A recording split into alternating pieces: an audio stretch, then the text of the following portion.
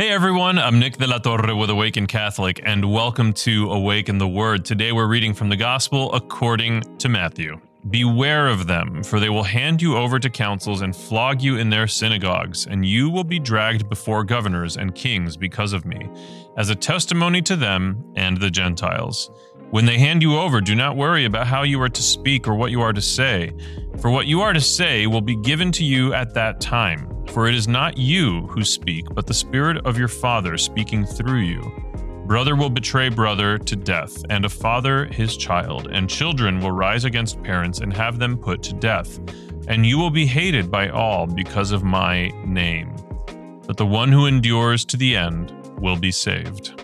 For many of us, today's passage seems a bit far-fetched. It seems like some distant, irrelevant concept, this very gruesome portrayal of martyrdom. Martyrdom and betrayal. What an awful thing it would be to be turned over by one's own family members, by one's own community, all for love of the Lord. However, as foreign as this seems, as distant as this seems of a reality to our reality, you might find this passage to be completely irrelevant to your life. You might imagine, gosh, I will never be put in a position where because of my faith, my own family members betray me, my own community betrays me. First of all, you don't know that. None of us knows that we will never be in that situation. But there are a couple of things we do know. For one, there are many people in the history of our faith who have been in this situation. Not so far into the past, under Hitler's regime in Nazi Germany, were Catholics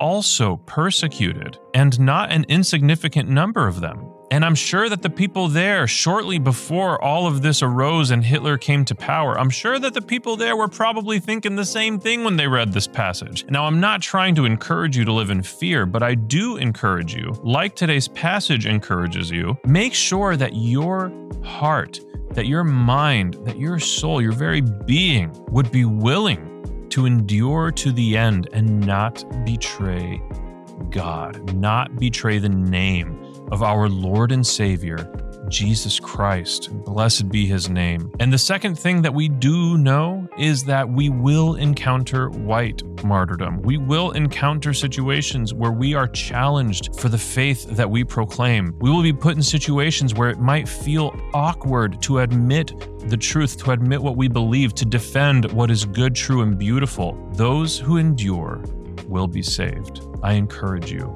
be bold, be strong. I've been Nick. This has been Awaken the Word. And before you go, I just need you to know that Jesus loves you. Peace.